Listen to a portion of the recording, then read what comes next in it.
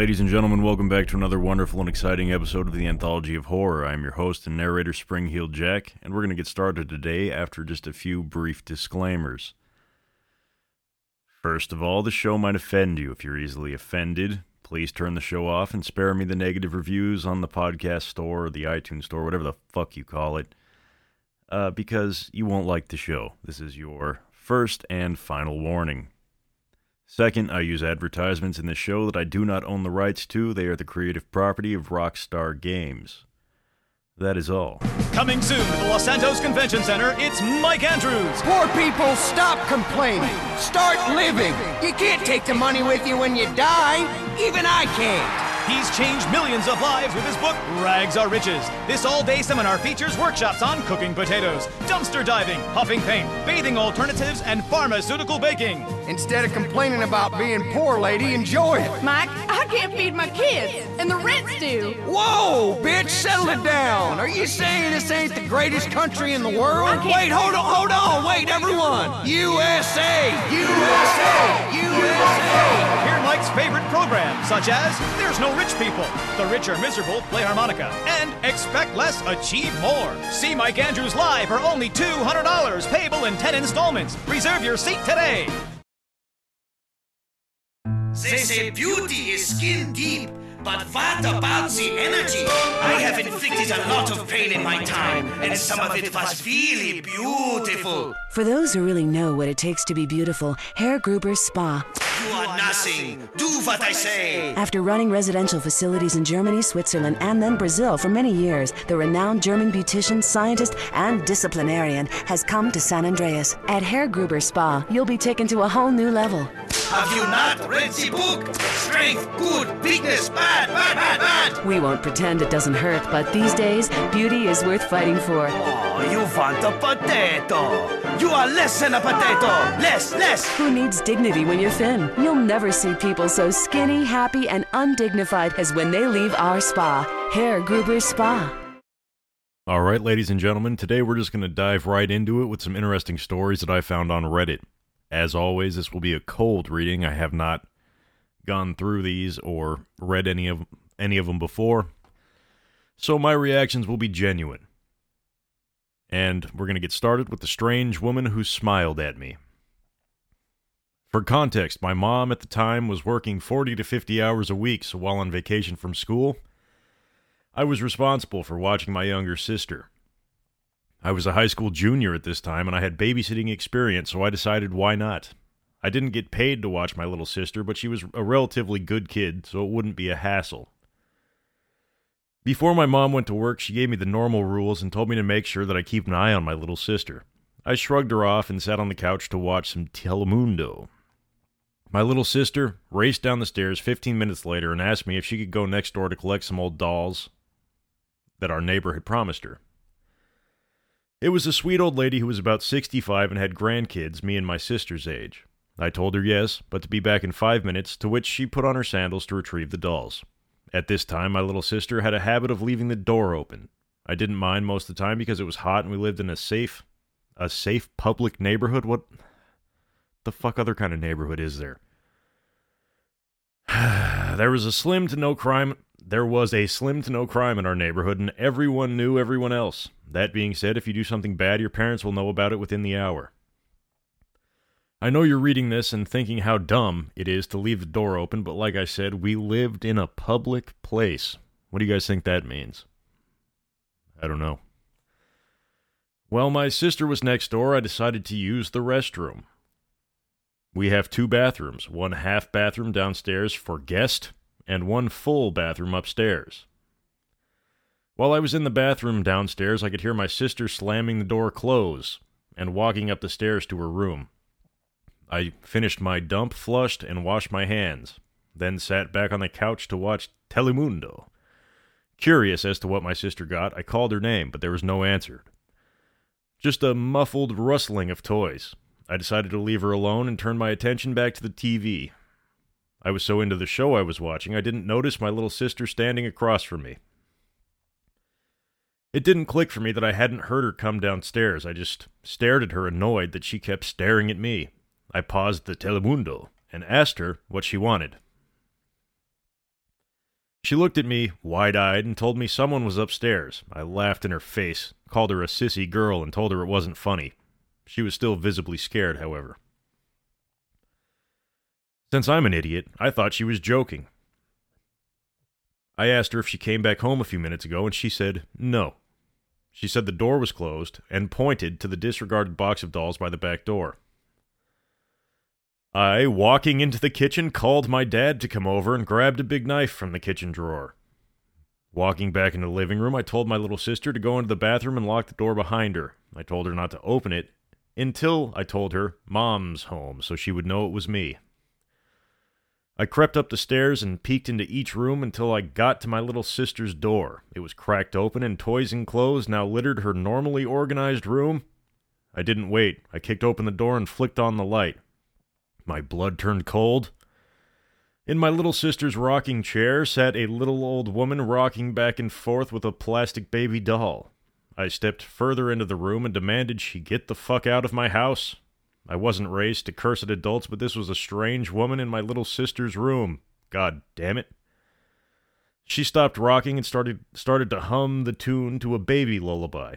The most terrifying part wasn't that she was pretending the baby was real. It was the unnatural smile stretched across her wrinkled face. She stood up and giggled on the way out and down the stairs. I stood there staring at her room, trying to see if anything was missing. I didn't even notice that she took the doll with her. And how did you know she took the doll with her? Duh. I walked back downstairs and checked room before letting my little sister know she can come out after I locked the doors. But then my dad was pulling up in the driveway up front, and I told him what happened. He walked around and checked the rooms like I had. While he was upstairs, my little sister told me the old lady knew where she had been and tried to get her to come with her. The creepiest part was my sister told me she sounded like she was attempting to sound like me, but when she didn't say Mom's home, she stepped away from the door. I don't know who that was that walked into my house to steal my little sister's doll, but let's never meet. That was cute. That was clearly written by a 12-year-old, but A for effort, kid. Keep up the good work. In a few years, you'll be Stephanie King. Maybe. Ah, this is taking forever. Oh, honey, what's wrong? I can't seem to scrape the paint off this mirror. Oh, here, honey, I got you something. Wow, a golden razor blade. I can't wait to show the guys this. Where'd you get it? Blottos, of course. Gold-plated razor blades, pocket-sized mirrors. Nothing could be more convenient for the hardworking, clean-shaven man on the go. Blottos has the life accessories you need. And if you have diabetes or just want to play with the medical equipment, stop by Blottos this weekend for our Shoot 'em Up sale. Blottos. We make daily habits fun. All right, now for a complete and total change of pace. Similar vein, it's still Let's Not Ever Meet, but this one allegedly was written by a college graduate, or at least I assume it was by a college attendee because it's titled College Stalker. So hopefully this is not one long run-on sentence broken up by question marks like the last one was. When I started college in 2011, I formed a solid friendship group and threw myself into the social life. One guy in my block who always showed up to parties but never spoke much to anybody was a classic neck beard. The fuck is that? Overweight anime fan, lacking in social skills combined with awkward attempts to be overconfident. He also never bathed, wore stained gray clothes that he never changed, had long, lank, greasy hair, and was surrounded by a cloud of BO. It would enter the room before he did. Sorry if this description sounds unnecessary, or if it sounds unnecessarily mean. I wouldn't normally judge people for these things in themselves, but combined with his behavior, since it is frankly warranted. With regret and hindsight, I made the mistake of chatting with him at one of these parties with the aim of being friendly and helping him get more integrated into the group.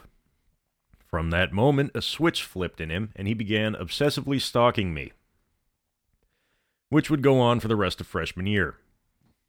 He would try to isolate me at social events, talking to me for hours and taking none of my cues that I wanted to bring it to a close. If I tried to lose him, he would find me. If I spent time with my actual friends, he'd follow me and force his way into the conversation, following me around like a wasp on a mission. Well, that's a good description. If he saw me in public, he would give me This 1,000-yard, unblinking stare, even from a couple 100 meters away. And he would come over. Got to the point that I felt I had some kind of a tracker on me because wherever I was, he would appear, even when leaving the campus library at 3 a.m. More than once at night, I looked through the spy hole in my door to the hall outside to see him stood there, staring intensely at my door. You're a college student? Obviously, this was seriously creepy behavior. I felt hunted. I was frightened and on alert all the time and started to avoid going out of my room. I also started going to my folks a lot just to get out of town. My friends were worried about me, and a couple of them confronted him about his behavior and asked him to leave me the fuck alone. This did not go down well. His obsession turned to rage. Thankfully, he kept more of a distance, but he would still hang out in places he knew I would be, staring at me now with this intense hatred. He started telling everybody that I was his girlfriend and had dumped him in a horribly cruel way. It made me question myself, because a few people actually believed him. This continued into our sophomore year, when he got close to one of my housemates and started turning up unannounced at our place. This friend believed the stories he was telling and thought I was being unfair and asking him not to bring this guy around to our house. He ended up stealing my mail, including a new bank card. I had no evidence that it was him, but I had so much stuff going missing that I knew he was probably doing it. Yeah, but it's not what you know, homeboy. It's what you can prove in court. Anyway, I also once found him in my bedroom. That was the last straw, and my roommate finally accepted that this guy had been lying about everything. When I moved away, the in-person stuff stopped, but he started cyber-stalking me, trying daily to hack any of my accounts that he could find. This continued, though to a lesser extent, for a period of 3 years. But since then, everything seemed to die down, and it was over. I recently found his blog, where he writes fantasy stories about our old relationship and calls me the love of his life. It was more than 10 years ago now. Well, who's stalking who if you found his blog, eh? Food for thought. But, sorry that happened to you. Cock-a-doodle-doo, it's time for chicken. Cock-a-doodle-doo, it's time for a feast. Eat a 90-piece bucket, you can tell. He's been to Clucking Bell. The chicken is a bird with a tiny brain. So we assume he doesn't feel any pain. We shrink their heads and we breed them fast. 6 wings, 40 breasts, and then they're gassed. Cock-a-doodle-doo, we're psychotic crazies. Cock-a-doodle-doo, factory farming's insane. We denied it all before a stock price fell. Come down to Clucking Bell. Clucking Bell! If you enjoy it, the chicken didn't die in vain. Speaking of chickens dying in vain, you guys know that I don't run advertisements on this show because oftentimes I don't support the products that want to do advertising deals on this show, and to be quite frank, nobody wants to sponsor this show. So this is not a sponsored ad, but speaking of birds, I know I have a lot of people out there that listen that are definitely more interested in animals than humans. So if you guys want to support a pretty good cause, check out the Good Cause Crow Rescue. It's a Canadian, small-town, 2-person run bird rescue out of British Columbia, I think. It focuses on all sorts of birds that have been injured, and it is a great cause, and it's one of our regular listeners. So if you guys want to support a regular listener of the show and somebody that is doing good work, check out Good Cause Crow Rescue. And with that, this next one is called, Why Are You Mad I'm Not Drinking? Okay, so I'm not conventionally pretty, nor classically pretty. I'm sure you have a charming personality. I'm the duff in any friend group I'm in. Oh, come on, man. It's not nice. I never worried about being hit on, disrespected, or kidnapped. I never had to worry about my own safety when going out, as I was never the one that anybody wanted to get to know or be around because I'm so plain, and it's always me that has to be on the lookout for my friends, male and female alike. Well, it sounds like you are a very attentive friend, so that is a positive. This self-deprecating shit is a bummer. Now, I like to go to a local bar almost daily. I don't drink alcohol there. I just get normal Coke and wait for my ride home. because I'm a jaded asshole, I just read that as I just do coke and wait for a ride home. But I believe she's actually drinking Coca-Cola, not snorting cocaine off a toilet seat in a bar like some of my friends may have done when I was her age. It's my usual hangout spot after work, so I just sit and chill and mind my own business. Well, a few weeks ago, I had just gotten off of work and was chilling at my usual spot, sipping on my drink while working on a new pendant I was making. I started wire wrapping crystals into jewelry. Man, you're a talented lady, attentive friend, make jewelry. I like you already. I don't like all that self-deprecating shit. I didn't think anybody would try to talk to me, since I knew I basically blended into the wall. Even though the staff know me and pay me some attention and they're relatively nice to me, I'm usually left alone here, but this weird guy I'd never seen before came over and sat at my table across from me. I was surprised and looked up at him and struck up a small conversation that I can't even remember how I started, but he started to ask me a few questions about myself that I thought were normal and all flowed together, so I didn't think much of it. Again, I'm plain and didn't think anybody would want anything to do with me. I had drank 3 glasses of soda by then and had to use the restroom, so I grabbed my phone and purse and went to the bathroom. I may not have even been worried about being abducted, but I did worry about my identity, cash, and contact list. Smart. I went back a few minutes later and went back to working since none of my stuff had been touched. I called a waitress over and asked her for a new drink, and she nodded as it had always been ingrained in me that you never leave your drink unattended, and if you do, just have it remade or leave it to the bartender. Smart. Can't argue with that logic. As she was going to grab for my old drink, which only had a few sips taken out, the guy got a bit huffy at me, saying I was being wasteful for ordering a new drink. I looked at him with a raised eyebrow in confusion. I asked him why it was his business if I did. It was my money, and the refills were free. He then said I was making more work for the waitress for no reason. This annoyed me, and I told him again that it was my business, and that if he didn't like it, he can always fuck off. I like this girl. He then tried to wave the waitress off with letting her change my drink, but I'd had enough of the nonsense and told him flat out, then you drink it if you think it's such a waste. Seemed to have caught him off guard, and he looked at me shocked and then a bit angry before leaving. I then looked at the drink and handed it to the waitress and told her that something didn't feel right about the guy that I was talking to, and if she could tell the bartender to keep an eye on him and dump out my drink and just bring me water from then on. I left for home after being picked up shortly after and found out the next day after work that he had been arrested for some type of assault.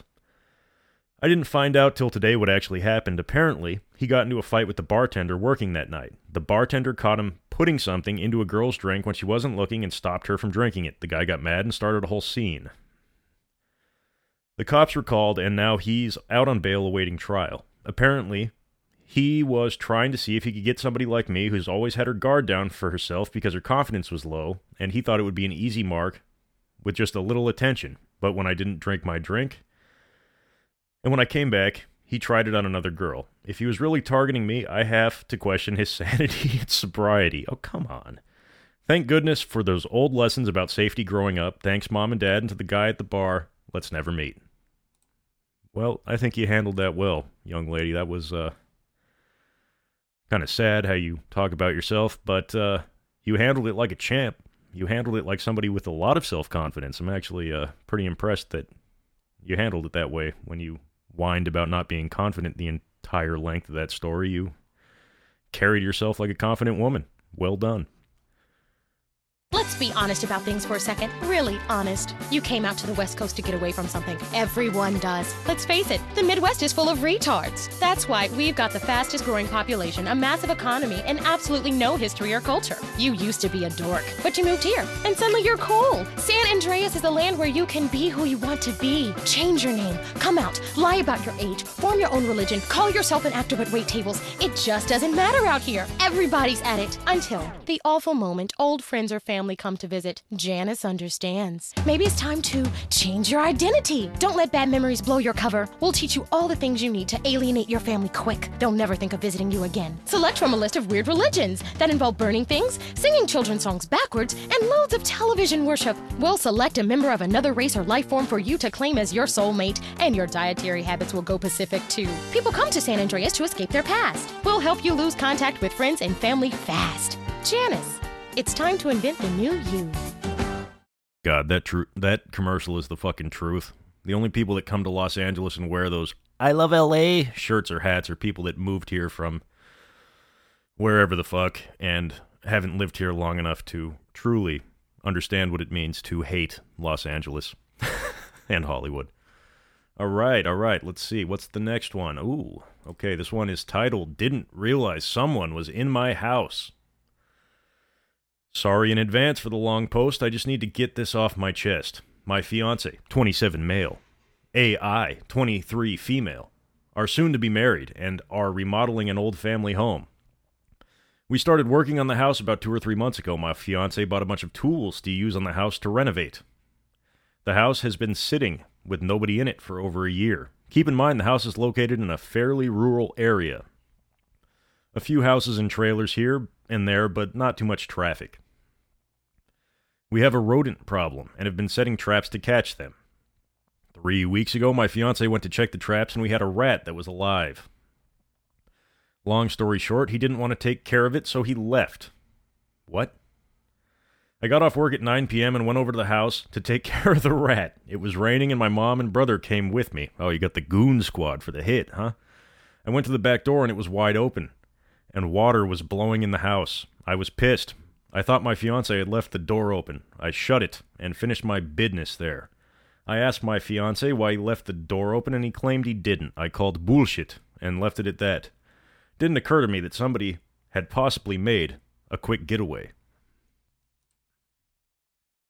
Fast forward to today. My fiancé went to our house to throw a whole bunch of trash and stuff into the dumpster we rented.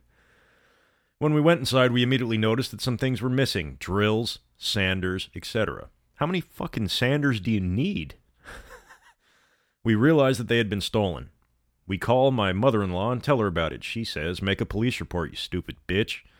What scares me so much about this is that everything began to click with the rat trap incident. Somebody has been scoping us out. I would go to our house by myself on many an occasion and always had the creeps and felt watched. My little brother even remarked that he felt watched there and asked if we were sure nobody was in there while we were gone. I noticed today when I was alone that my dog was acting nervous and suspicious. She wasn't running and playing like she usually does and didn't want me to go into the backyard or wooded area. I'm glad that I trusted her and my gut feeling. I don't know if the thieves were there, but I'm glad I didn't find out. We are currently in the process of installing cameras. This had to have been somebody that lives near us and can monitor how often we're there. So to the person or people that broke into my unfinished home, let's not meet ever. Update. So we did catch a car pulling in like it was scoping the place out. The people inside never got out, but they left. We asked a few of my fiancé's family members about it, and that was to our detriment. One of them went and spread the word that we have cameras, and nobody in the neighborhood who owned the vehicle that we caught on camera slipped up and said, wait, what? One of them went and spread the word that we have cameras, and somebody in the neighborhood who owned the vehicle that we caught on the camera slipped up and said they already knew things had been stolen, which to me is basically a confession because we hadn't told anybody about the robbery until the incident with the car we caught on camera. Wait a minute, you told the police, you stupid asshole? Think police in small town don't talk to the people that they're policing? They live in the communities. You stupid fuck. So now more people than necessary know, and we probably won't catch the person who did it. Alright, Scooby-Doo gang, fuck off. We still turn the footage into the police, though, and maybe they can dig up some background info. You said you already knew who it was. What background info are they going to dig up? And there's no crime in a car pulling up in front of your house, you dumb bitch. Jesus Christ. They weren't scoping you out. The house was vacant for a fucking year. It was probably just a crime of opportunity with teenagers. Breaking into a house to drink and have sex with each other, and they saw like, oh, hey, my dad needs a fucking Harbor Freight sander. My dad needs a Harbor Freight fucking corded drill. Jesus Christ, come on. It's not rocket science. Don't need the fucking FBI to figure that one out. You're dumb. You're really dumb. I need a break. Hi, what are you afraid of? Heights? Flying? Polio? Whatever your fear, it's time to face it. Hi, I'm Darius Fontaine, the creator of Inversion Therapy. For years, we've helped patients get past their deepest and darkest fears and get on with their lives. Just listen to this. I was having really dark thoughts. I wanted to sleep with my mother. Now that I've done it, I don't want to anymore. Incredible! But, it works. That's inversion therapy. Fear it, face it, do it, conquer it! Got it? Just listen again. Yeah, okay. I was terrified of my children being harmed, so I stabbed them. Didn't hurt me that much. Yeah, now I'm not afraid of anything. That's another life saved! Inversion therapy works! I know. When you take your fear head on, then it's time to move on. I'm Darius Fontaine. Call me today. I'll change your life. Promise. Call 1-866-FACE-FEAR. There's a gritty new show this season on Weasel, where the law is the drama, and the drama is the law. What the hell did you go to law school for? I haven't changed at all. I was always overcompetitive and shallow. I have a disabled brother I pretend doesn't exist. I only married you because you've got great guns. Law. Catch it Thursdays on Weasel before it catches you. All right, this next one is called The Creepy Coworker Who Became. This is my first time posting here, and this event happened in 2018. I worked at SeaTac Airport, which I still think is probably the smallest international airport I've ever seen. Oh, excuse me. Smallest international airport I ever seen. The airport was so small that your workstation almost forces you to work alongside with other jobs. In this case, I worked in sales, and we were stationed next to the wheelchair lane, which usually had one wheelchair pusher in the lane. Now, keep in mind, I was only 19 when this incident happened. I would say I'm a sweet person who goes out of my way to start conversations with people that look bored since I work night shifts at the airport. There was practically nobody flying, and there would be more coworkers than passengers on any given night. Therefore, we meet Mike. Around the age 20 to 23, Mike was one of the wheelchair pushers who looked completely out of it, zoned out, didn't seem non-talkative. So he seemed talkative? Me and Mike work side by side in lanes. He would usually come to give the person in the wheelchair lane a lunch break and then proceeded to go back to pushing people in the wheelchairs throughout the airport. The 30 minutes we saw each other every day was completely awkward and quiet until one day he overheard me and my coworker's conversation about depression. He prompted up his chair and goes, "Yeah, I agree with you, depression sucks." And that's when I realized, oh man, this kid doesn't look depressed, but he probably is. He's older than you fucking asshole.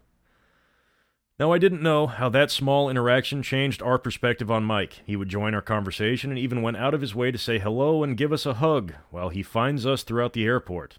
One day, my lead suggested me and Mike should go out for tacos since we both kept complaining how nothing opens late at night, and we were always hungry. Now we've known Mike for almost a month now, and his depressed-filled body started filling with joy every time we would find out we were stationed next to each other.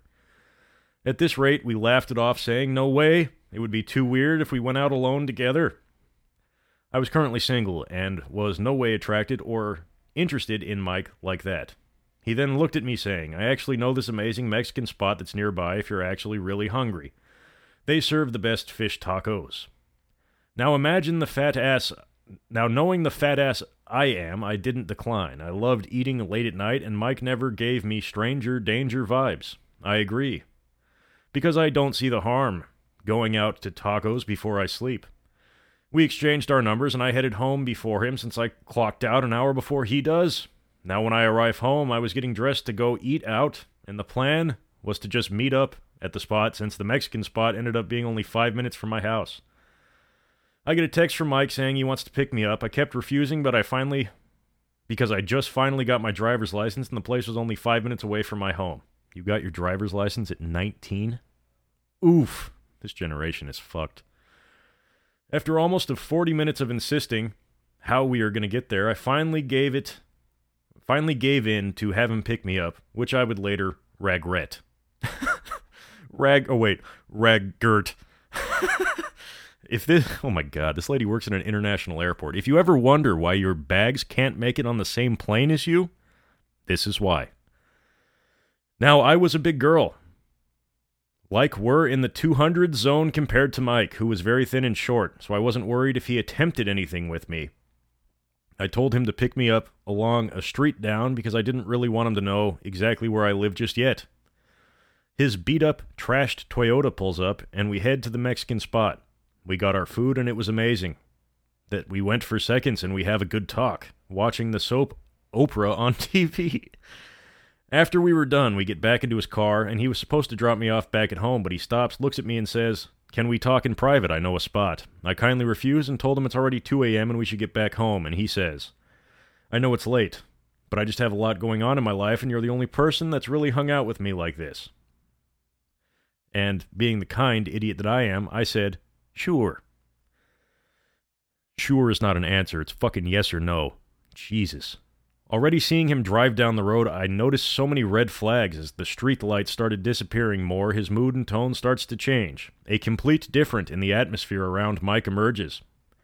He starts telling me, "I sure do hate society about women nowadays. They all have this stupid standard. I hate them. I hate them." And I'm like, did I just find a woman hater? Mike never rubbed me off as a gay guy. He's just starting to seem every time he attempts to talk to women that blatantly reject him, and me, a woman, is now a dummy he's projecting all his female hate talk to. I was actually too stunned to speak, because he became a whole different person during the drive. We arrive at an abandoned skate park in the middle of God knows where. He tells me to get out. I listened, and here we are at 2 a.m., sitting in on cold concrete in freezing temperatures. He goes on. He tells me how he hates women, and he would lie to his passengers he takes on wheelchairs and tell them that he's from the UK and speak in a British accent. I was so overwhelmed, like what the fuck was happening right now? He then talks to me in a British accent from there on how he would give his life up for God, and God was the only thing that kept him chained down. He looks me dead in the eye and says, "God would want me to castrate myself since he doesn't want me touching or near a female creature for my safety." I was completely quiet the whole time, confused, questioning myself how much of a fool I was to even think that I thought I liked this guy. I was completely wrong. After 30 minutes, I was getting cold since this female creature I was anemic. You can spell anemic right, but nothing else here?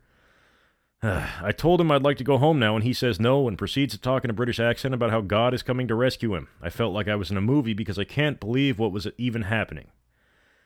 And he noticed I started shaking my leg. He then says, "I guess we can proceed back to the car." We go back to the car and the miracle happens. My Asian mother calls me. I was expecting her to scream at me, asking where I was, and to come home like she usually does. But this time she says in a calm voice, "Where are you?" In Vietnamese, I tell her I'm out getting food with a coworker, and she says, "Okay, have fun," and hangs up, again in disbelief that she didn't care where I was at almost 3 a.m. for the first time. I lie and say, "What? Oh, you want me to come home? Okay, I'll start heading home soon," and pretend to hang up the phone.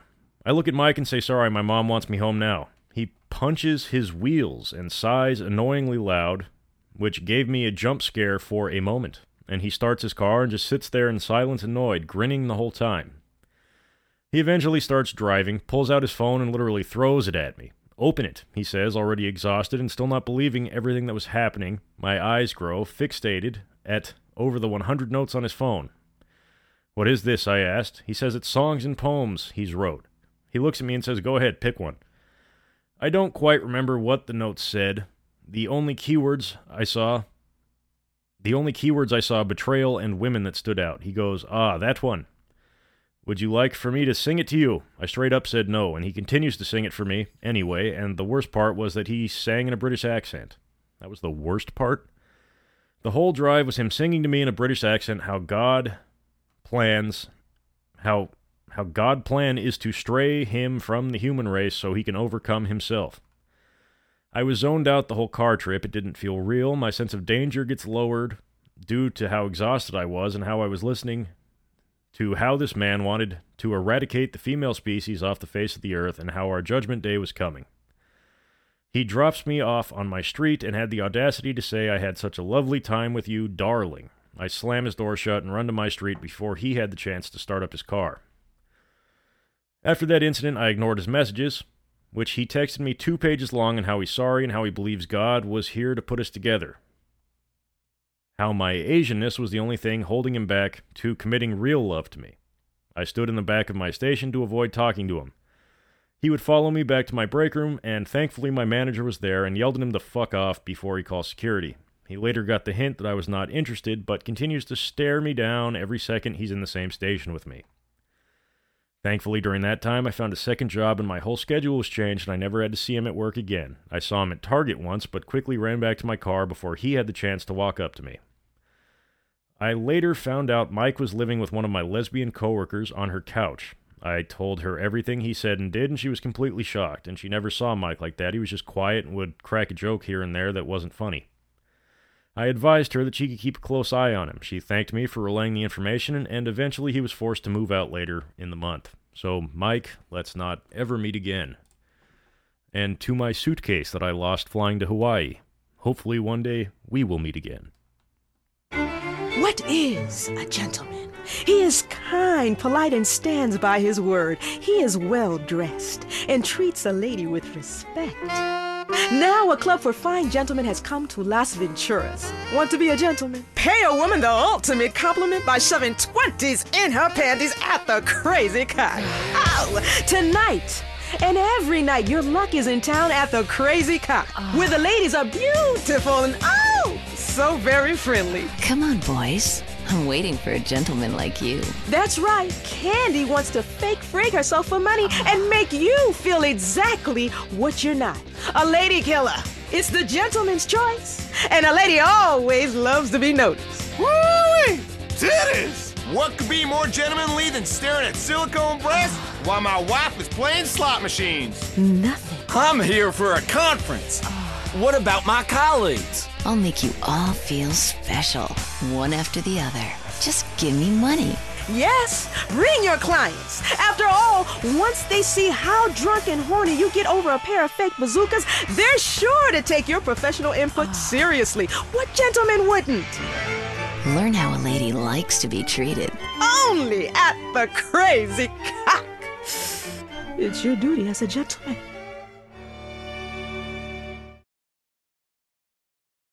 Oh, kids, you look like we're going to another funeral. Dad, we're bored. You teach your children a lot of good American values, but have you taught them how to have fun? For family entertainment that doesn't stop, head on over to the Starfish Resort and Casino in Las Venturas. You deserve this kind of fun. Water slides, shooting range, and the kids love the Giggle Dome. I'm whack. Plus, we've got the hottest gaming in town. Nobody offers you more gaming value. And you'll teach the kids some important life lessons about real capitalism. Dad, I lost all my money. You've learned a valuable lesson. Son, it's time for your first lap dance. Yeah, guns. Time is meaningless in the land of tomorrow. It's the Starfish Resort and Casino Hotel in Las Venturas. Mom can go all night on the One-Armed Bandits while the kids visit the Little Tykes Pawn Shop. How'd you do, Charisse? I busted myself and sold a kidney. That's my girl. Share the love with your family, the love of money, and the Starfish Resort and Casino has the best buffet in Las Venturas, featuring our world-famous Bacon Trough. The Starfish Resort and Casino. This kind of fun should be illegal. All right, this next one is called My Coffee Shop Stalker. A little bit of background. I, 23 female, was 20 at the time. I moved in with my uncle in San Antonio, Texas, with the agreement that I didn't have to pay for rent as long as I helped him out with the chores and my cousins. I got a job at a super-known coffee chain downtown close to the touristy part of the area. We had a lot of regulars and a lot of homeless coming in and out. I felt relatively safe, though, because I got to know people there, and it was almost always a lot of foot traffic. I used to even take walks after work in the area, especially since I was super close to the Riverwalk. Skip to a couple months into the job, and I was friends with everyone I worked with. We were all super close. On this particular day, it was one of my coworkers' last day. There was about 3 guys who had been in there almost all morning. They hadn't bought anything and were just hanging around, which is not unusual for my location. On my break, I decided to walk down to a nearby drugstore so I can get a farewell card and maybe a small gift for said coworker. I walked out and put my earphones in, and before I could press play, I hear the door open behind me and footsteps following behind me. Whoever it was caught up to me and started walking beside me, matching my pace exactly. I turned to look, and it was one of the guys that had been there all morning. He was a little bit taller than me and reminded me a lot of Lakeith Stanfield. What is a Lakeith Stanfield? All right. Lakeith Stanfield is an American actor and musician. He made his feature film debut in Short Term 12, for which he was nominated for an Independent Spirit Award. He received further recognition for his roles in the films Selma, Straight Outta Compton, Crown Heights, Sorry to Bother You, and Judas and the Black Messiah, the lattermost of which earned him an Academy Award nomination. He is an actor and a rapper, and he is about my age. He tried to ask for my number, and I kindly told him no. He persisted, and I, with a short temper, told him to eat shit and die. He stopped and stared at me in surprise, as I don't look like somebody who speaks up or would be rude. He stood there as I walked away, and by the time I went back, they were gone. I proceeded to tell my coworkers about the encounter, and we laughed it off. I thought that would be the end of it, but I was oh so wrong. Every shift after that, he would already be there, just hanging out, or would walk in mid-shift. Sometimes with somebody else and sometimes by himself. I assumed he was just another homeless person because how else he was always to be around. My shifts were sporadic. Some days I would open, some days I closed, some days I worked mid, but I didn't matter, he was always there. At that point I started feeling paranoid. I would always catch him staring in my direction. He never ordered anything, never talked to me, and luckily wouldn't follow me. He just would sit there watching me. I started mentioning it to my coworkers, and they started noticing it too. One of my team leaders would help me out by sending me to wash dishes in the back or organize the cooler. My coworkers would also try and place themselves to try to block me from his view. I started feeling uncomfortable at work. Sometimes when I closed, a coworker would walk me to my car before heading home themselves. Or if I didn't close, they would walk me to my car and turn around and head back to work. Then one day of him just staring, I was working the register that day, he walked up and ordered a water. I asked for his name for the order, so I now had his first name just in case. Or you have what he says his first name is. He took his water and sat down. I had mentioned him before to my manager, but because he hadn't really done anything, we couldn't do anything besides note it in the manager book. The next day I worked with my manager. It was him, 2 other coworkers, and myself. I told them I had to go take a dump real quick. There were 2 bathrooms right next to each other, but sort of hidden from the coffee bar on the register. And they weren't gender specific. I walked around the bar to the lobby area. I had to pass his table and walk down to the lobby to get to the bathrooms. I noticed him get up. Before going inside the bathroom, I sat down to take my shit when somebody rattled the knob. I shouted out that it was occupied, but whoever it was kept rattling the door until I finished. When I opened the door, nobody was there, and walking back, I noticed him adjusting back into his chair. I was super freaked out and told my boss. He couldn't tell him anything because we had no proof that it was him. Later that shift, he got up and picked up a coffee from the pickup area. My boss assumed he had ordered it and let him take it. I told him it wasn't, and that wasn't even his name. My boss used this as an opportunity to tell him if he does something like that again, he can't come back. The man apologized and actually stuck to the rules every day after that. He just went back to obsessively shadowing me and staring at me while I worked. Fast forward to Valentine's Day. One of my team leaders and I would be scheduled to work certain Thursdays after close to deep clean the store. We would stay until 1 a.m. This was one of those Thursdays. We were almost done and I had to clean the bathrooms as one of the last chores. I finished and walked out of the bathroom. I see him peeking in with both hands, pressed to the window, eyes wide, just staring at me with a super intense look. I froze for a second, just staring back. I notice, on one of his palms that is pressed to the window, there was a purple foam heart. He doesn't move at all. I freak out and Steve back into the bathroom. I shout, "Hannah, Hannah, he's here." She barely hears me through the music we were blasting. Hannah was the team lead who would help me hide from him, so she knew the huge fear that I felt towards him. She walked towards the bathroom, shouting back, "What are you saying? What's going on?"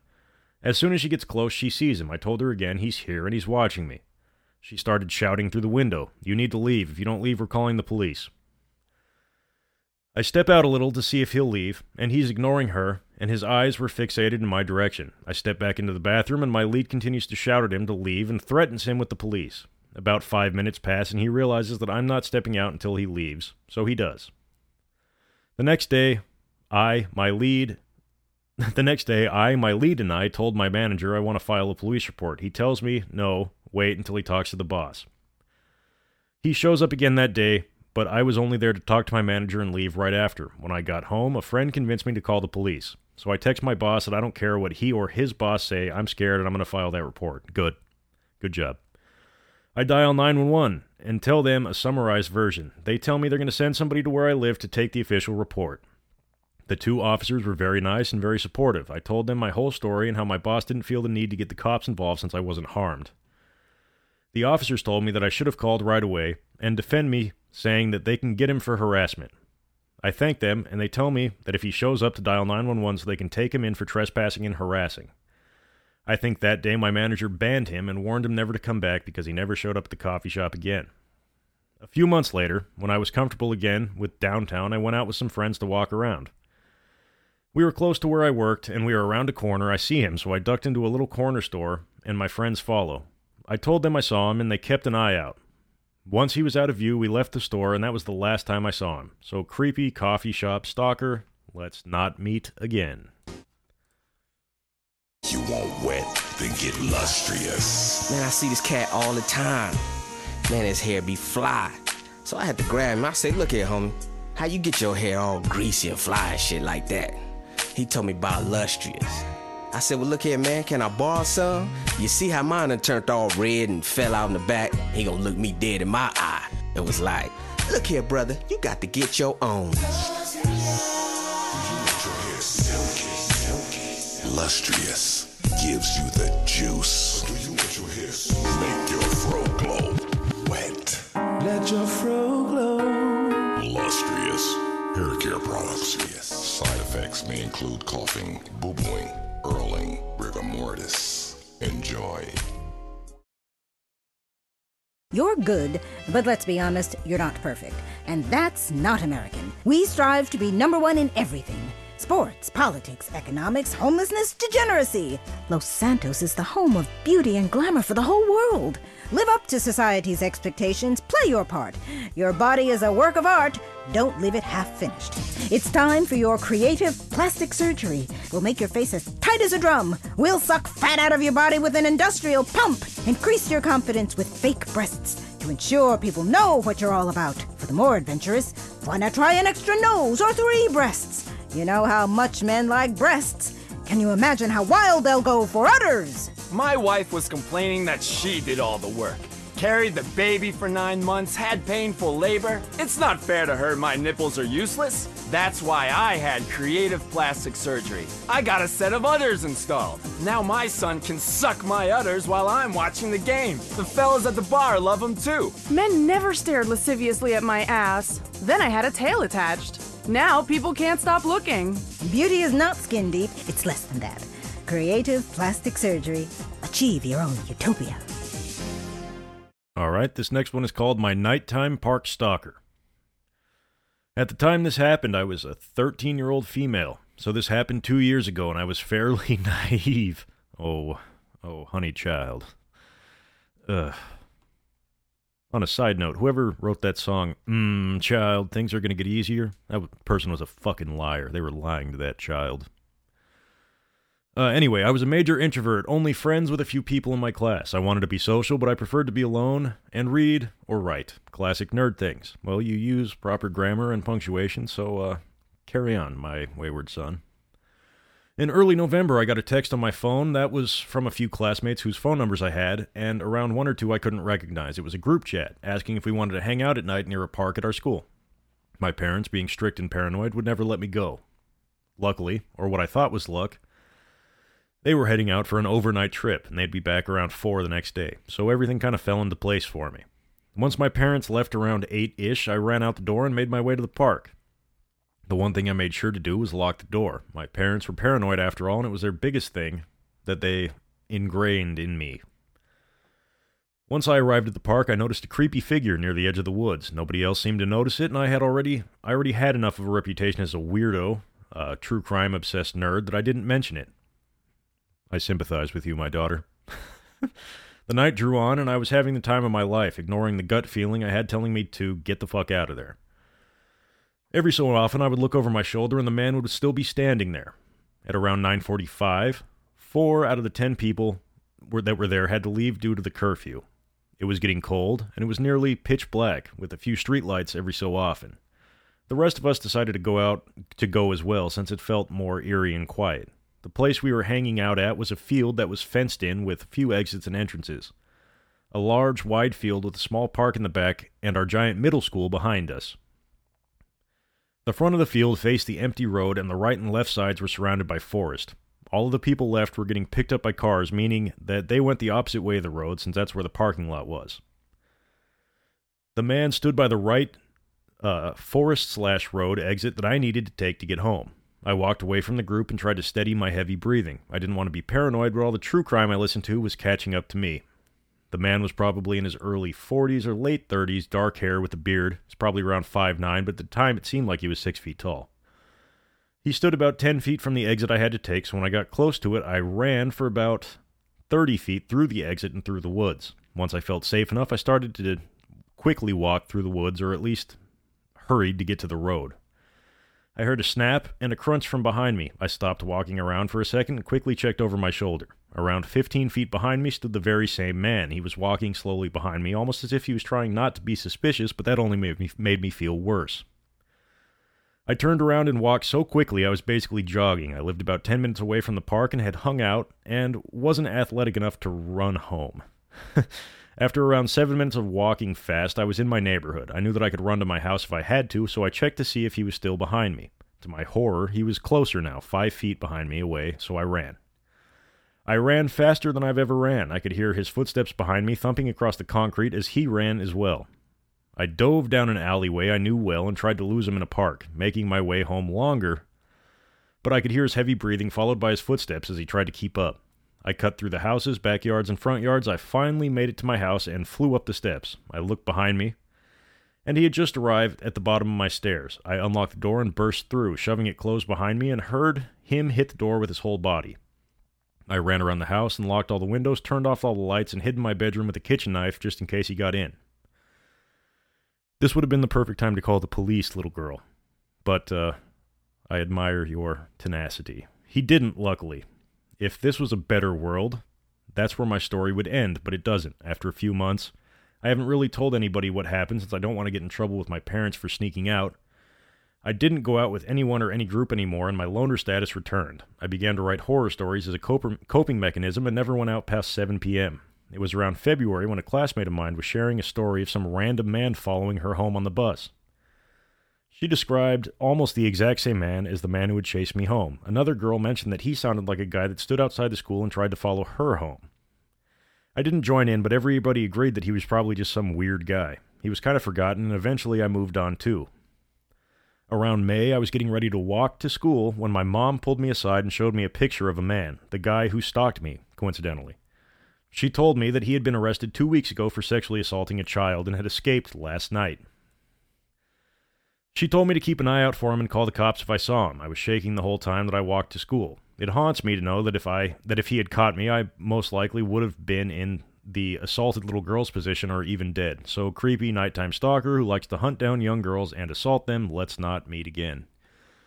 And if you had manned up and told your parents what happened, perhaps that little girl wouldn't have been assaulted. Something to consider to our younger listeners. Because your parents will get mad, you might, if you think your parents will get mad and something scary like that happens to you, it's probably better that they know about it. You might actually be able to prevent something like that from happening to somebody else. Also, food for thought. Hey, Mom, watch! No hands! Oh. My baby! What happened? I just lost control of my bike and crashed. Only skinned my knee a little bit. Nothing too bad. Jesus H. Christ! My little baby! That's it! No more bike riding for you! Not today, not ever! Mom, it doesn't hurt too bad. I love my bike. I just fell. It happens. That's it! I'm getting you a car. Wow, cool! I did not bring you into this world in order for you to be exposed to anything dangerous. I lost my figure for you. I ruined your father's life with my nagging. I will not see you die on some outdated contraption. I won't! I will protect you in any way I can.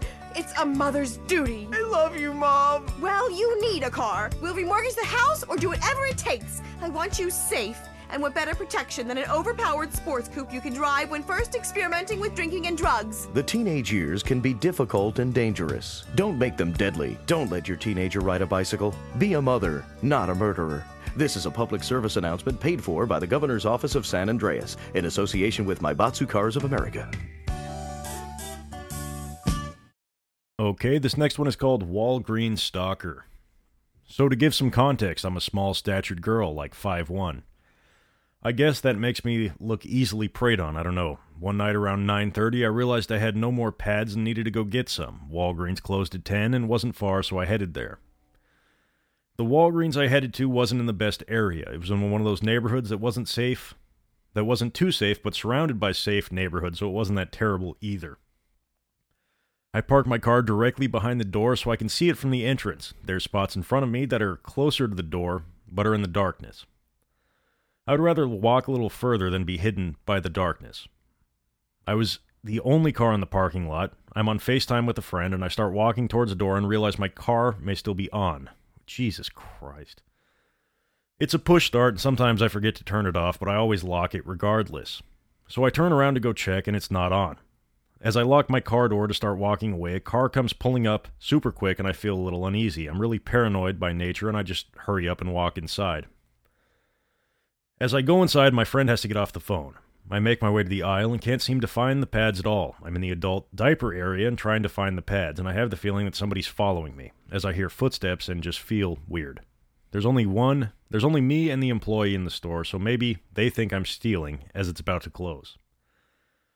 This kind of pisses me off, but whatever, just do your job. I keep looking for the pads, and as I turn a corner, I notice whoever is following me keeps ducking off into an aisle. As I turn the next aisle, the person wasn't fast enough, and I see them. It wasn't an employee, it was a 5'4", 5'5" older man.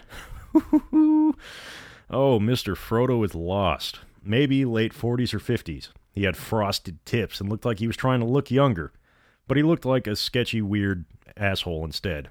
Awkward. I felt weird, but whatever, I always think my paranoia is overthinking it, so I brush it off. I get my pads and go to the register. I shit you not when I tell you this man runs to the register and is empty-handed. And if you've been at the store as long as me, which was 15 minutes and you have nothing, that's weird. He grabs some sodas from the register fridge. I check out and walk to the side of the store, by the coolers in the photo area. This way I can see the register and the door, but they can't see me. I call my boyfriend and tell him what happened and to come. The man takes forever to check out with his 2 soda bottles, then he exits. I tell the employee what's going on. She looks outside, and he's parked on the driver's side of my car, and he drives a black older van model, I think like a 2000s Pacifica or something. She said that he was acting weird and antsy, and when I walked away, he asked where I went. She let me stay there until he left, which took 7 minutes or so. My boyfriend arrived shortly after he left. I told him the description of the car, and he told me, as he pulled in, he saw the car circling the building a few times, then hiding in the darkness in the back parking lot for employees and pharmacy drive-thru. Which, you can see the exit. I haven't returned to that location since. Well, I guess you handled it well enough. I guess. I mean, should have gone to a better Walgreens, I suppose, but you did all right. I guess. Don't really feel one way or another. He might have just been a twacker. Might have just been spun, looking for some fizzy drinks before the store closes and he sleeps in the parking lot, you know? Probably don't know you're fucking 20. Anyway. Kilimanjaro. There's nothing bigger. You're as big as a mountain. Now dress like one. Gain the confidence and freedom to really eat again. When you were little, your mom got you clothes you could grow into. The same applies here. Kilimanjaro. Because she loves love handles. If eating for you means 9 trips to the buffet, if exercise means picking up the remote, if making love means eating 3 hot dogs, if you've got bigger breasts than your wife, then don't walk, and especially don't run, but drive very slowly down to Kilimanjaro. Kilimanjaro. We've got the clothes for you.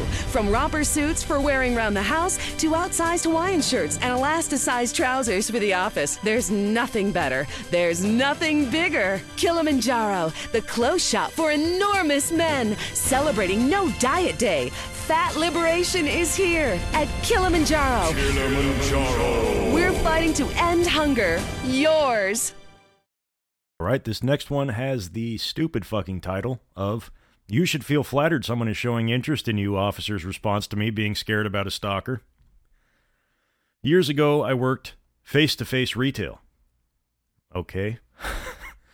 A customer who gave off super creepy vibes but didn't do anything started coming in every day to the location I worked at. Other staff would tell me they would walk to the door, look at the staff, and then leave. When I was working, they'd come in, barely greet me, walk around, but stay within eyesight no matter what I was doing. After a few instances of this, I asked to move to one of our other locations. Thankfully, they obliged.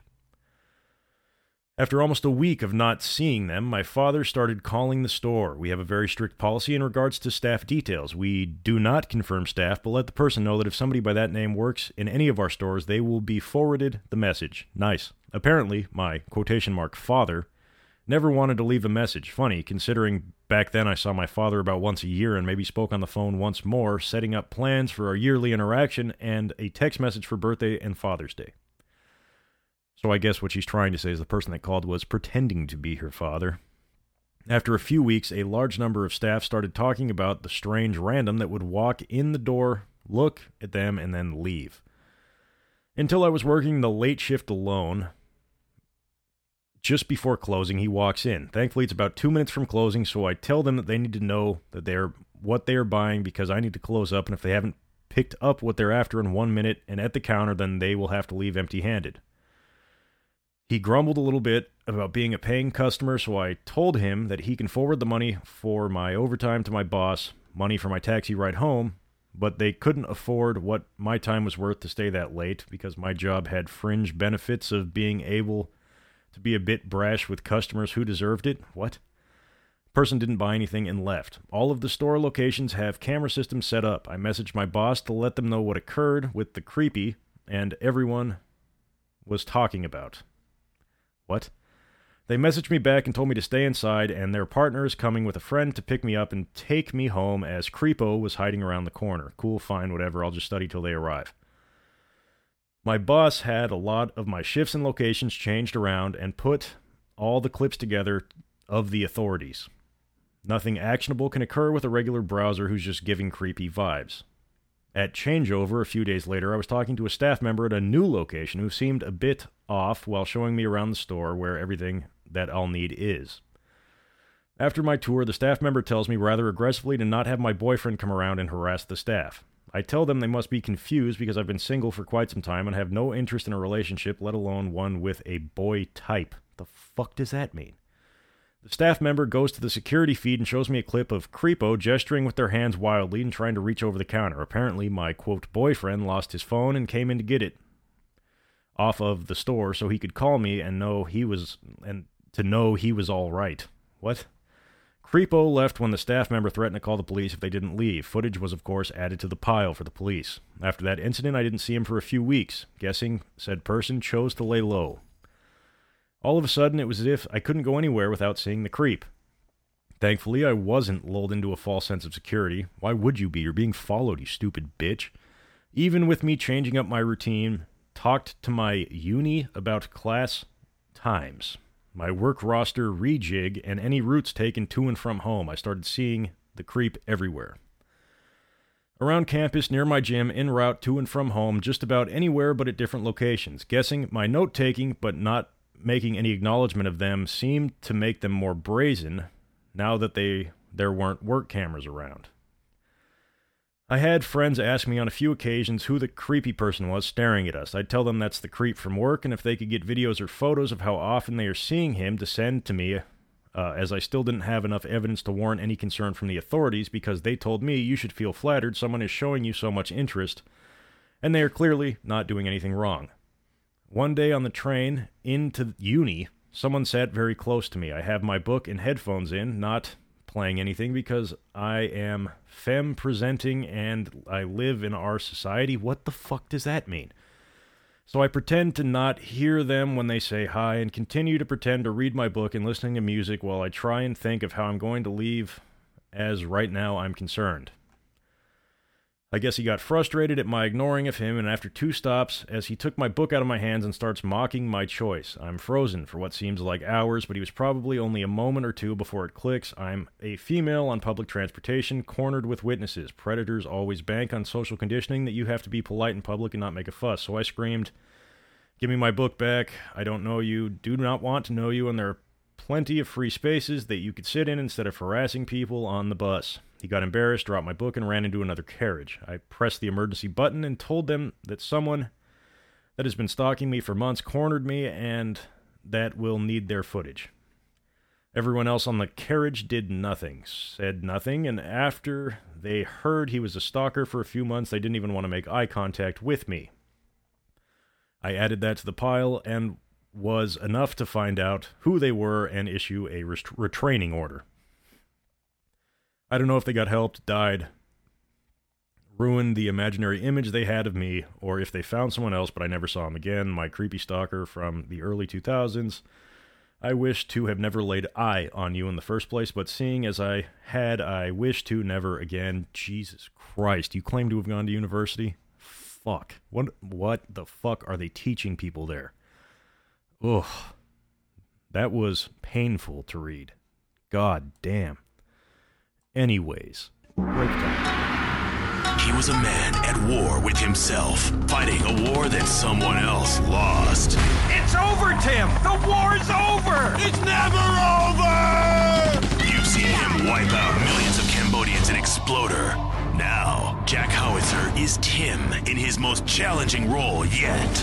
We're here, Tim! A preschool for slow children? You're the new teacher, Tim!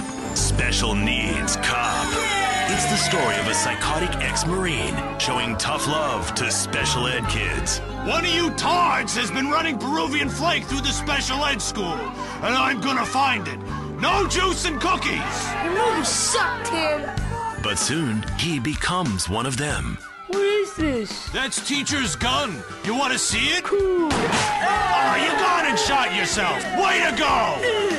He was finally beginning to live a normal life. Then, all hell breaks loose. Tim, you're so stupid. You count with your fingers. You want to party with me? Bring it on!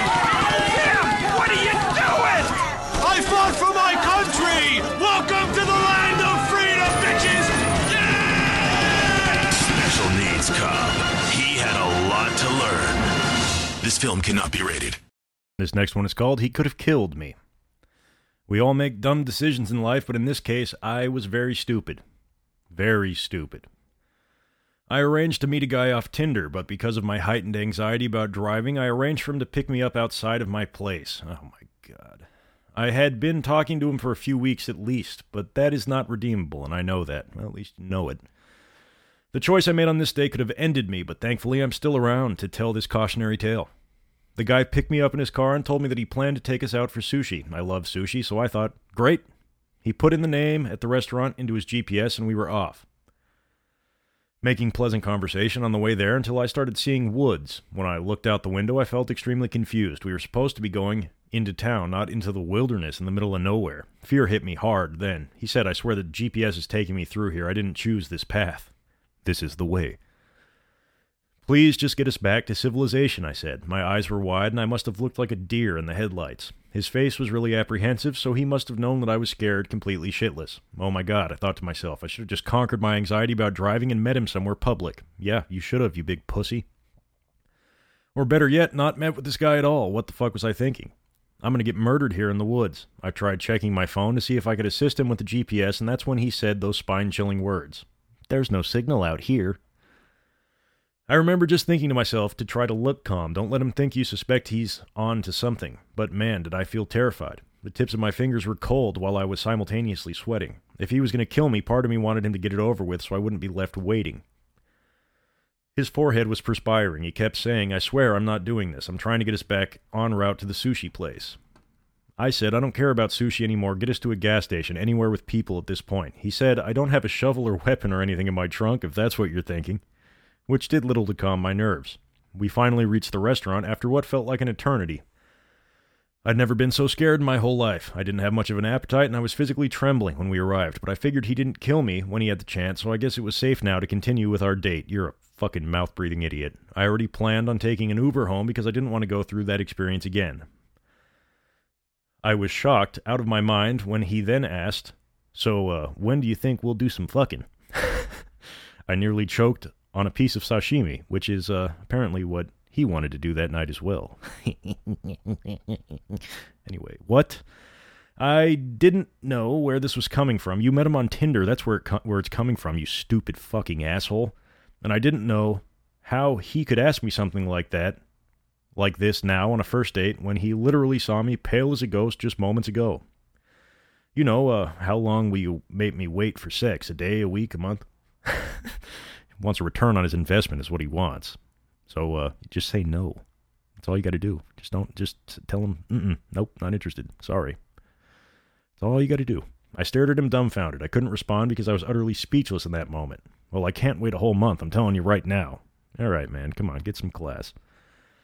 I didn't say anything, and the rest of the date was insanely awkward. I said goodbye as I took my Uber home, and only seconds after my driver pulled out of the restaurant in the parking lot, he texted me to say that he doesn't think it'll work out with me because he needs a girl with a higher libido. I didn't argue, just texted him back, okay.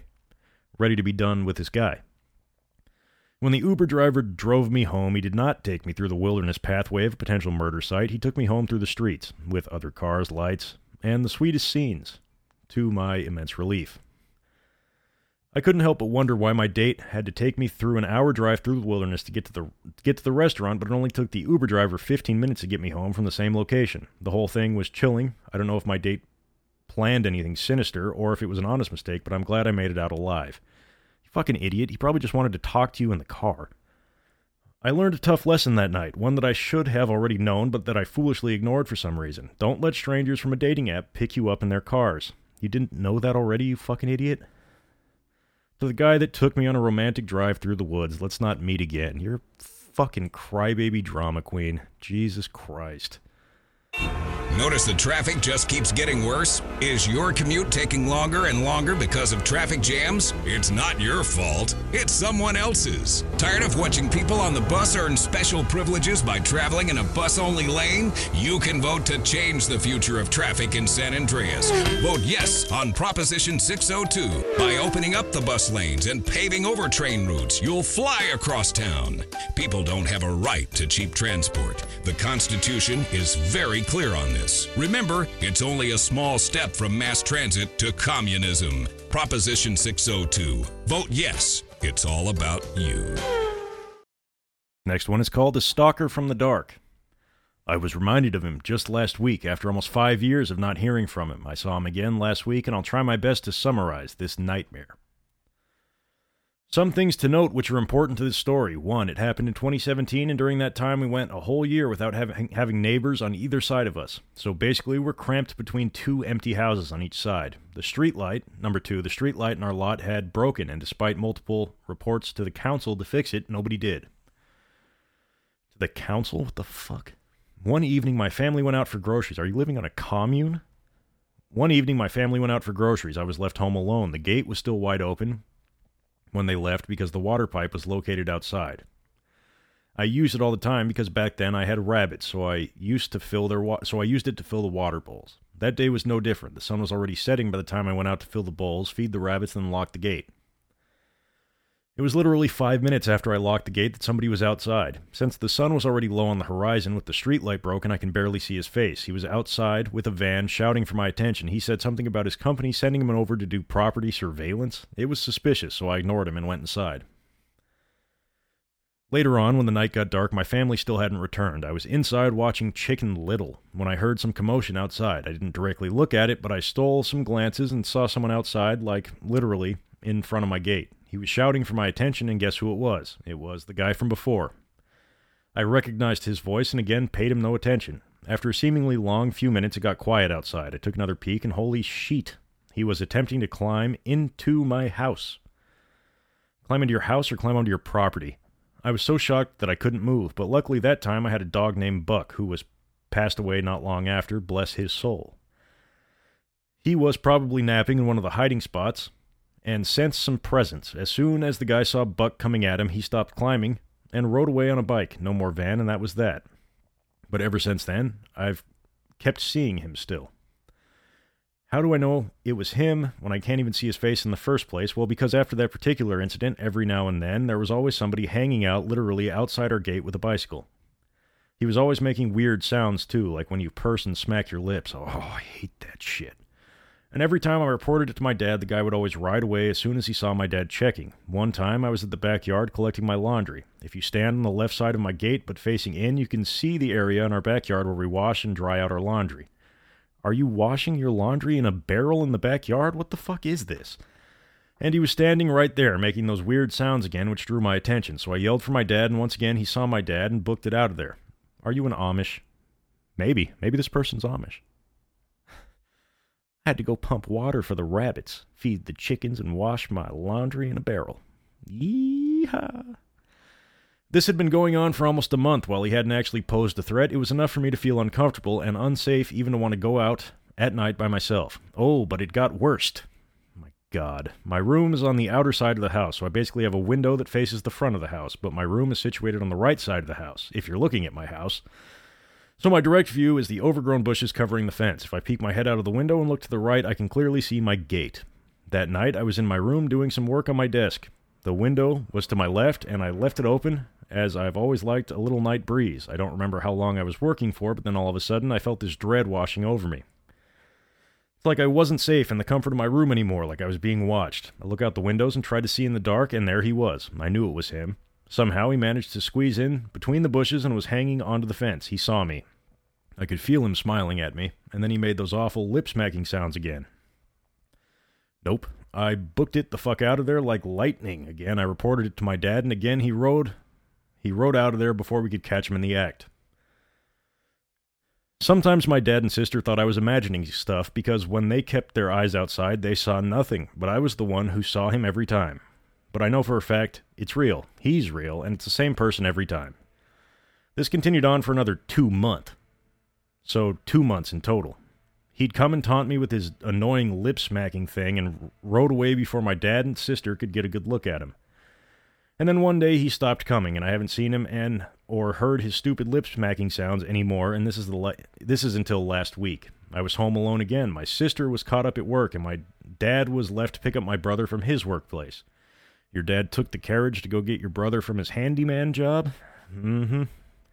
I was in the living room watching TV when I heard that awfully familiar lip-smacking sound. At this point, our street light is still broken. We've installed some fence lights, but that bastard hid in the dark where the light was too faint to reach.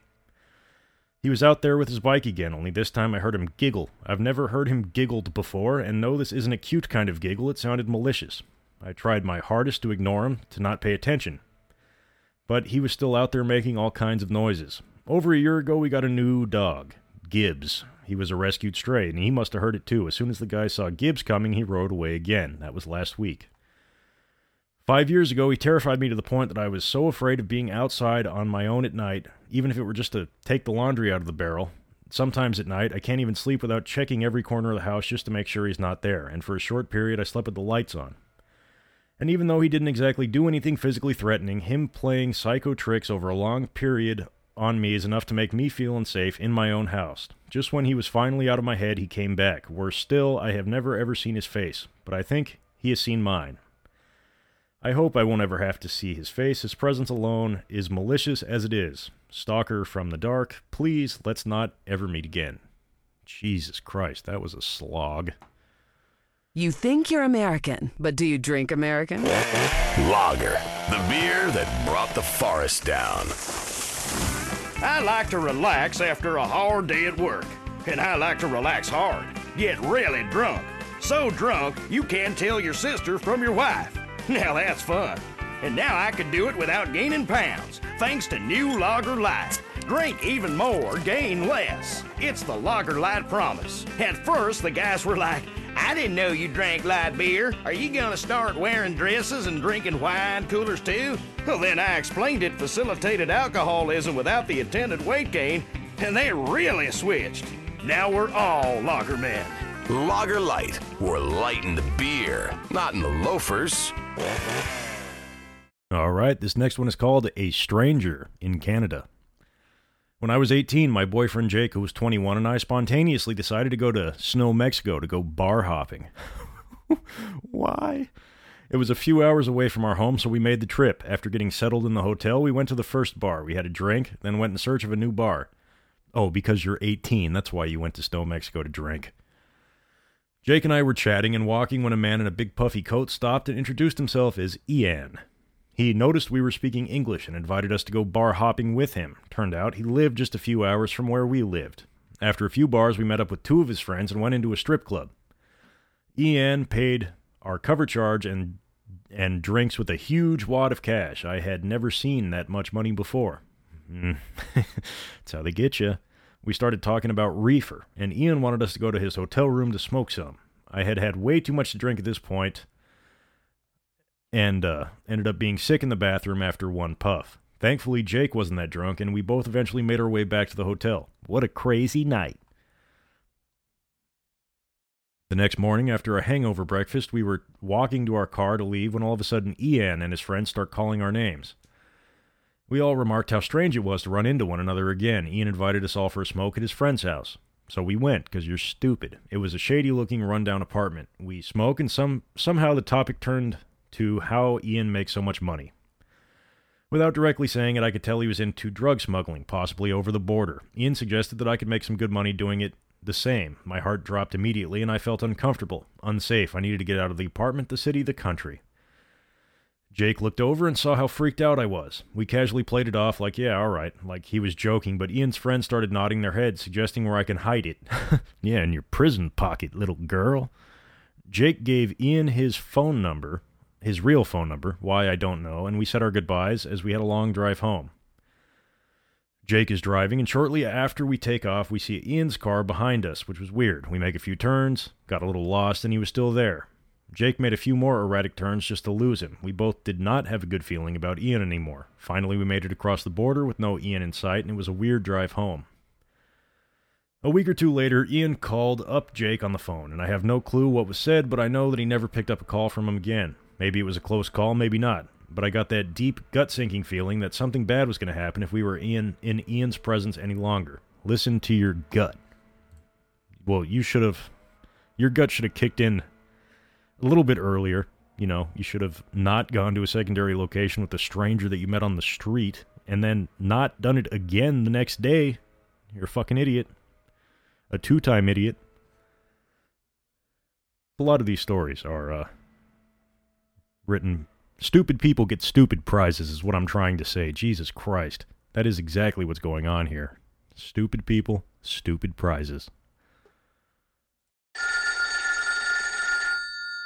Hello? Lisa? Yeah? How you doing, bitch? How do you like living in that house we built together, huh? Do our kids like watching that bald bastard of a new husband kiss you in the morning? They want their real father, Lisa!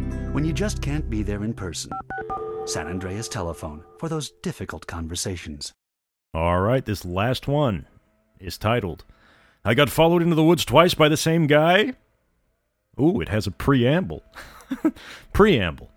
I am a late 20s F, and this happened fairly recently. Nothing bad happened to me, but I'm lucky it didn't, and it easily could have.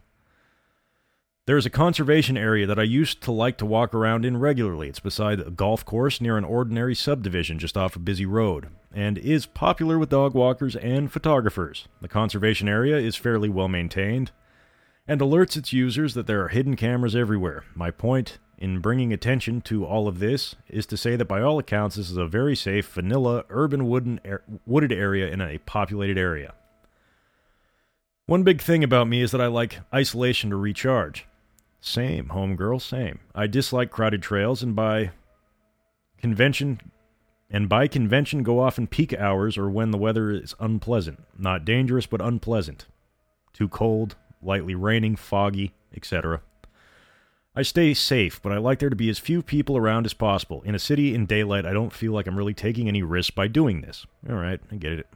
That's why you take a gun with you, homegirl. Anyway, first encounter. There was one day I went around 4 p.m. or so on a frigid, rainy Monday in November. On days like that, there were maybe only one or two dog walkers, but today there were no cars in the parking lot except for a dirty blue pickup truck with a man sitting in it. I noticed that he was looking at me, but that didn't really bother me. I was just happy to see the trail was empty. On this particular day, I went to the area to practice my navigation skills. I was learning how to use a compass at the time, and it's good to practice that skill in an area you won't get lost in. What do you mean learning how to use a compass? There's not much to it. It points north. You need to know what direction you're trying to get to. And the compass points north. I need to practice. So I decided to go off-trail to a big pine plantation, which is a big open area with large mature pine trees. If you're not familiar, it's not a hiking area or really that interesting. But you definitely get off the trail. And you wouldn't get there unless you really wanted to get there. What, you have to walk 5 feet from the trail and go up a hill? You're in a conservation area. Ugh, so I pick my first landmark inside it using my compass. I'm pacing towards it. I find myself about halfway there when I hear rustling through the bushes and turn around to see the man from the dirty blue pickup truck there entering the pine plantation.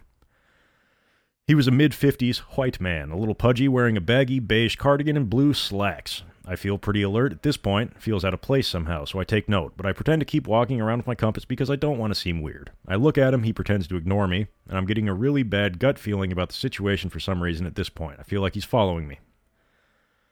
But like everybody else that writes stories on fucking Reddit, I have an anxiety disorder, so I try not to freak out for no reason. I don't want to ruin my relaxation time. It's just a guy walking around, no big deal. To see if he's following me, I pivot 180 degrees and walk directly toward the trail again. He's still following me. I walk through the bushes onto the trail. He's still following me. At this point, I was freaked out. The pine plantation entrance is only about 50 feet on the trail, so this guy would have had to have walked 50 feet, entered the pine plantation, then decided that was it for the day? Bad odds. He's probably following me. I quickly exit the trail. When I'm leaving the parking lot, I see that he's still looking at me. I take the long way home, because the experience freaks me out, and I only visit the area once before the second encounter. This time was in January. This time I want to go bird watching.